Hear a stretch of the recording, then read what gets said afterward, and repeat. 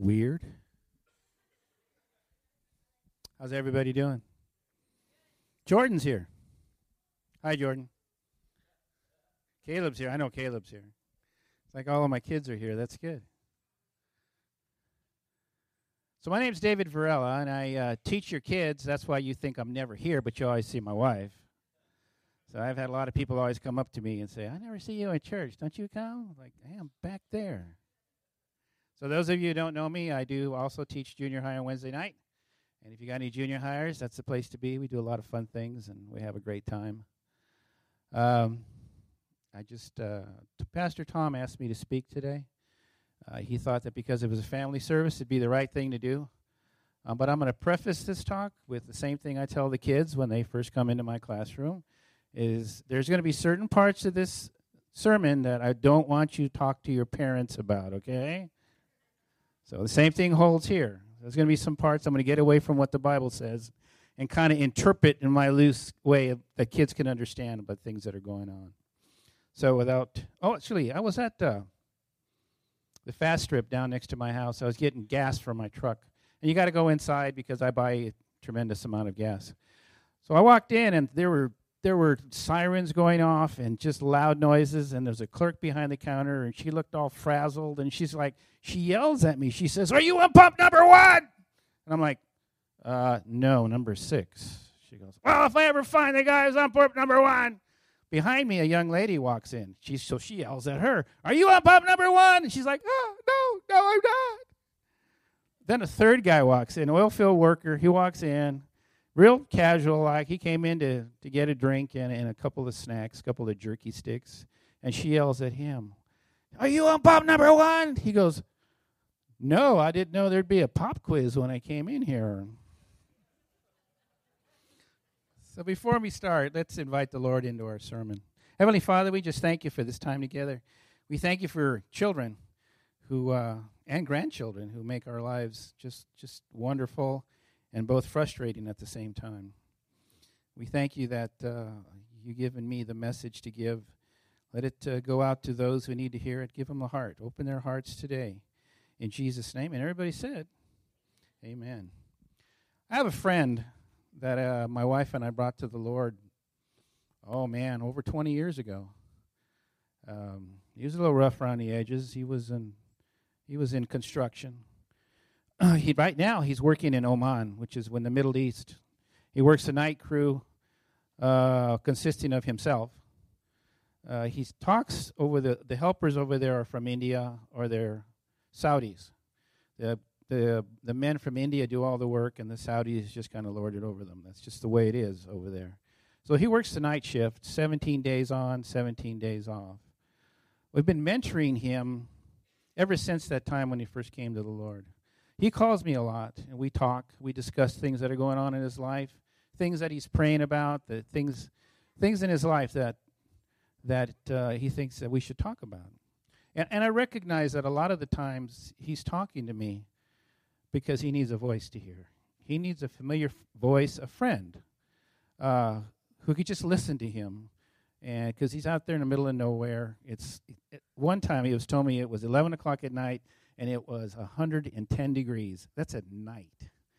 So he's talking to me, and I'm listening to him, and he feels better. I encourage him. We pray over him, and we get him going again for another month or so, and then I get another phone call. It's wonderful to have a friend. I remember that because when I first went to college at 17, I went to UCLA, was in a dorm. I didn't know anybody. I had to go find these classes in a campus that's incredibly huge. I wasn't used to that. The people in my dorm were all weird as far as I was concerned. And every once in a while I would pick up the phone and I would call home because I wanted to hear my father's voice and my mother's voice. I wanted to hear people that reassure me that I'm where I'm supposed to be, that everything's going to work out okay. So once I heard that voice, just picking up the phone and saying hello, that was it. That made my whole day. My heart jumped. It was great. And once again, I could go back into classes and do the exams and the finals and run around campus and eat their food. And I recognized the value of family at that point, whereas before maybe I wasn't so appreciative of that. So we go to the first passage in Matthew, chapter 17, verse 1. This is Matthew's account of the transfiguration of Jesus on the mountain. At this point, to give you some perspective, in Jesus' life, this was pretty much at the end of his ascension as a person who was healing, who was teaching people, who was performing miracles. He had crowds of hundreds and thousands. This was at this point where he knew at this point in his life, at his age, on that date, that it would now go downhill to end up in his crucifixion. Now, Jesus knew this, and he needed to call home. So he did. He called home. He brought his friends up there, too. He called James and John, brought them up there, and he called on his dad. And his dad came with a couple of friends, Elijah and Moses. So they're up there, and Jesus is getting encouragement. He's getting pumped up for those final days when he knew at that point that he would end up having a horrible, horrible death. So he's getting pumped up here. So these are his friends.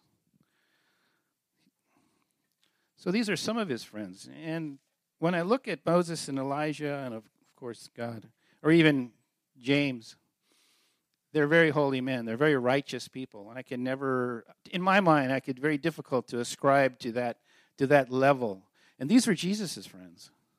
I'm like, wow, well, Jesus is supposed to be my friend too, but I'm nothing like that. So who else are Jesus' friends?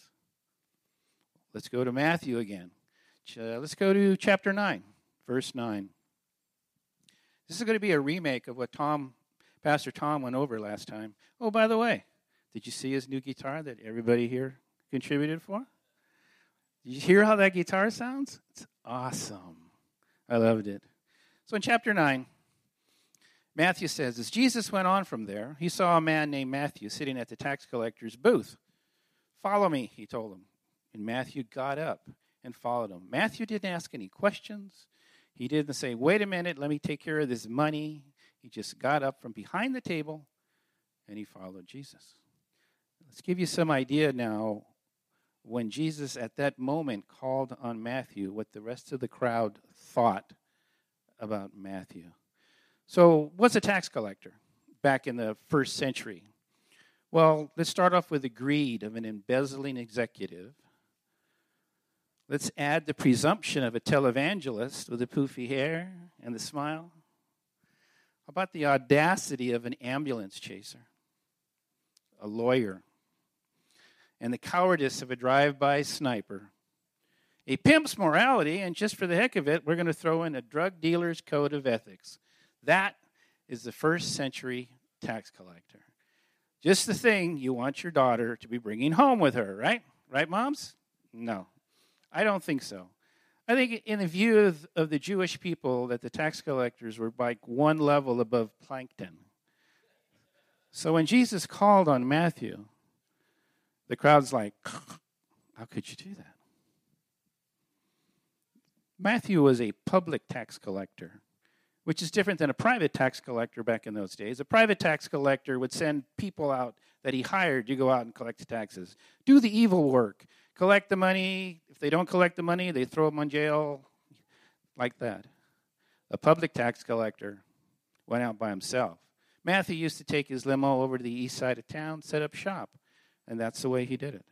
That's what happened back then.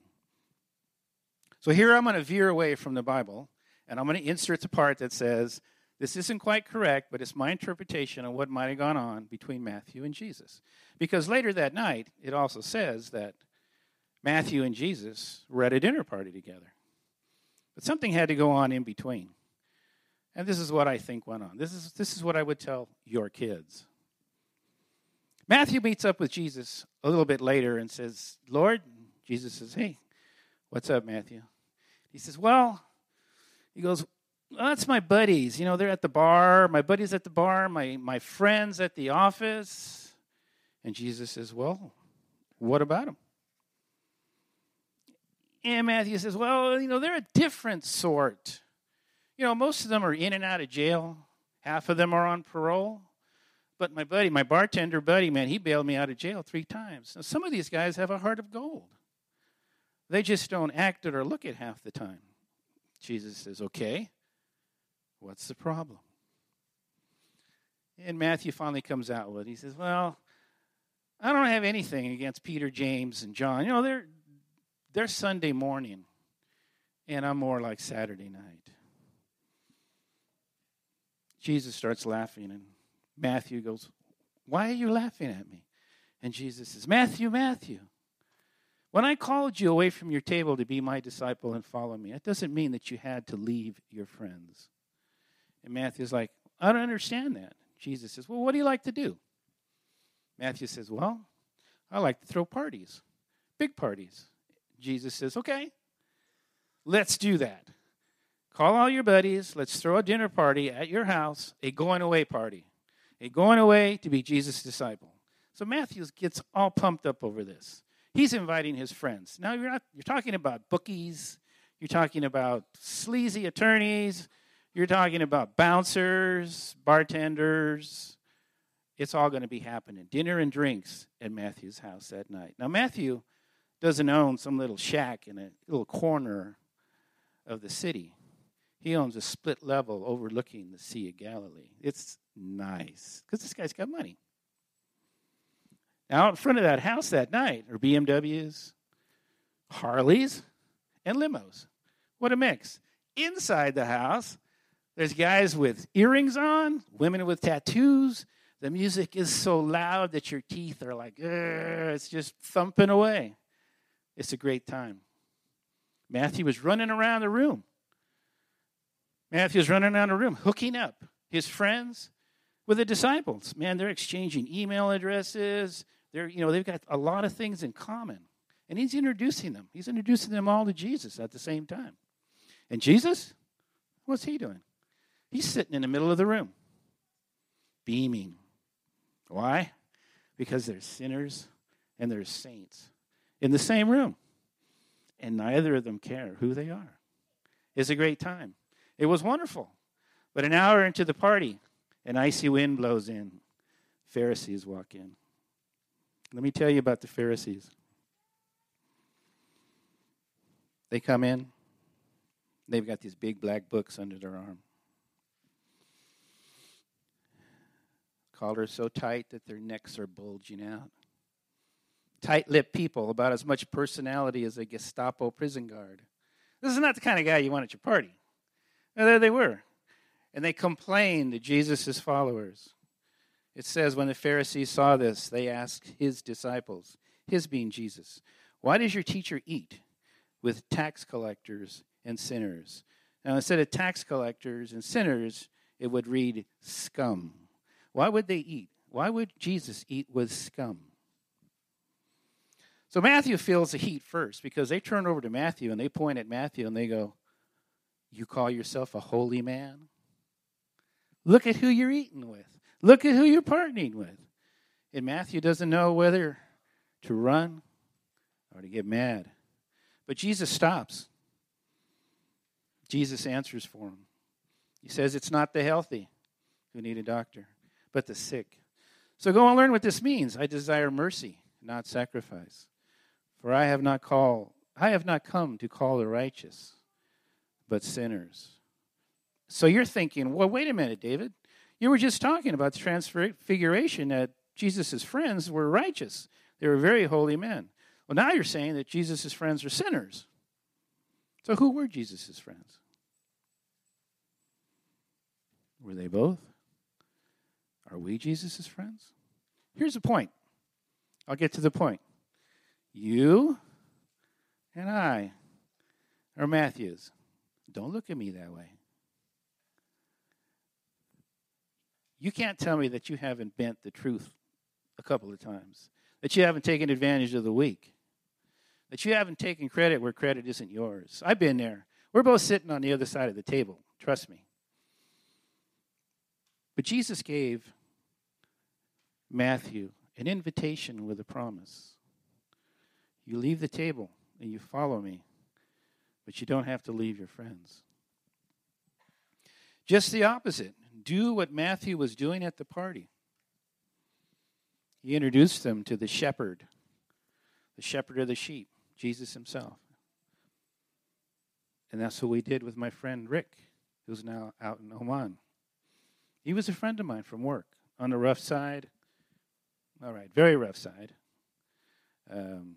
Every other word out of his mouth was something that you would not say in this church. But he was a friend. And the only thing I knew at that time, since I was barely saved, was just to introduce him to who I knew, the shepherd. It's a wonderful thing. This is what Jesus wants us to do. So how am I supposed to do that? My kids go, "Oh, yeah, that's good, Teacher David." But how am I supposed to talk to my friends or introduce my friends to the shepherd, to Jesus? And I'm going to tell you how. And it's going to be through a story. There's a friend, a couple, that my wife and I know. They're a little bit older. Well, actually, I'm old now, so they were probably younger than me at the time. They took it upon themselves to watch a young lady's kids for about 4 hours once a week. They knew that she was struggling and that the father was long gone. She had no family. So once a week, they would come to her apartment, which is in their same apartment complex. And they would take her baby, hold the baby. She had a little baby, and she had a 4-year-old boy. And they would play with the boy, hold the baby. While she went off, the young lady ran off and did marketing, shopping, whatever she needed to do or whatever she wanted to do for about 4 hours. 3 months later, so that's looking at 12 weeks of 4 hours of their time that they gave up. The young lady shows up at their church with the kids, accepts Christ, wants her kids and her to be baptized. It's an amazing thing. Who were the friends? Okay, who were Jesus' friends there? The lady went home, and she talked to her friends. Now, her little circle of girls, they all were Christians too.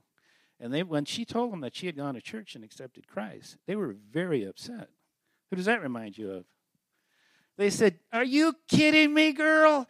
Do you know what that church preaches? Do you know what that church has done?" You know what that lady said? She said, "I don't know. I'll tell you what I do know, is they took care of my kids." So who's the friend? Today, Jesus is calling each one of you to be that friend. Jesus is calling this church to be bigger than it is. Jesus is calling us to lead a revival of friends. Be the friend. Capiche? We are Jesus' friends. Let's extend that friendship to others. It doesn't matter what they look like. They could be riding Harleys, but there's people out there in need. A lot of them. Or you might be here today. First time. You might be in need. Talk to me. I'll be your friend. Let's end in prayer. I am going to pray over this congregation. And we're going to breathe the Holy Spirit into you. That you, from this day forward, that you become that friend. That you see those situations, that God touches your heart when you see somebody who needs a friend. I can't say I've never been in that position, and friends have come and helped me out. Heavenly Father, we just thank you. We thank you for this time together. We thank you that the message is out there, Lord. We thank you that you're our friend. You'll always be our friend. You'll never leave us or forsake us. I invite the Holy Spirit down upon the people of Life Point Church. And we breathe the strength and the power and the majesty of the Holy Spirit into the people that are here. Because church is not four walls, but church is people. The people inside, the friends inside, the families inside. Thank you and praise you, Lord. Send them out, Lord, as you did your disciples, to praise you and to introduce other friends to you. And maybe it's just acts, and maybe it's just speech, and maybe it's prayer. You will touch them, Lord. I know that beyond the shadow of a doubt. Guard and protect them as they go out today, Lord. Bless them. Bless this church, Lord, that it may grow in the love of Christ. In Jesus' name, and everybody said, amen.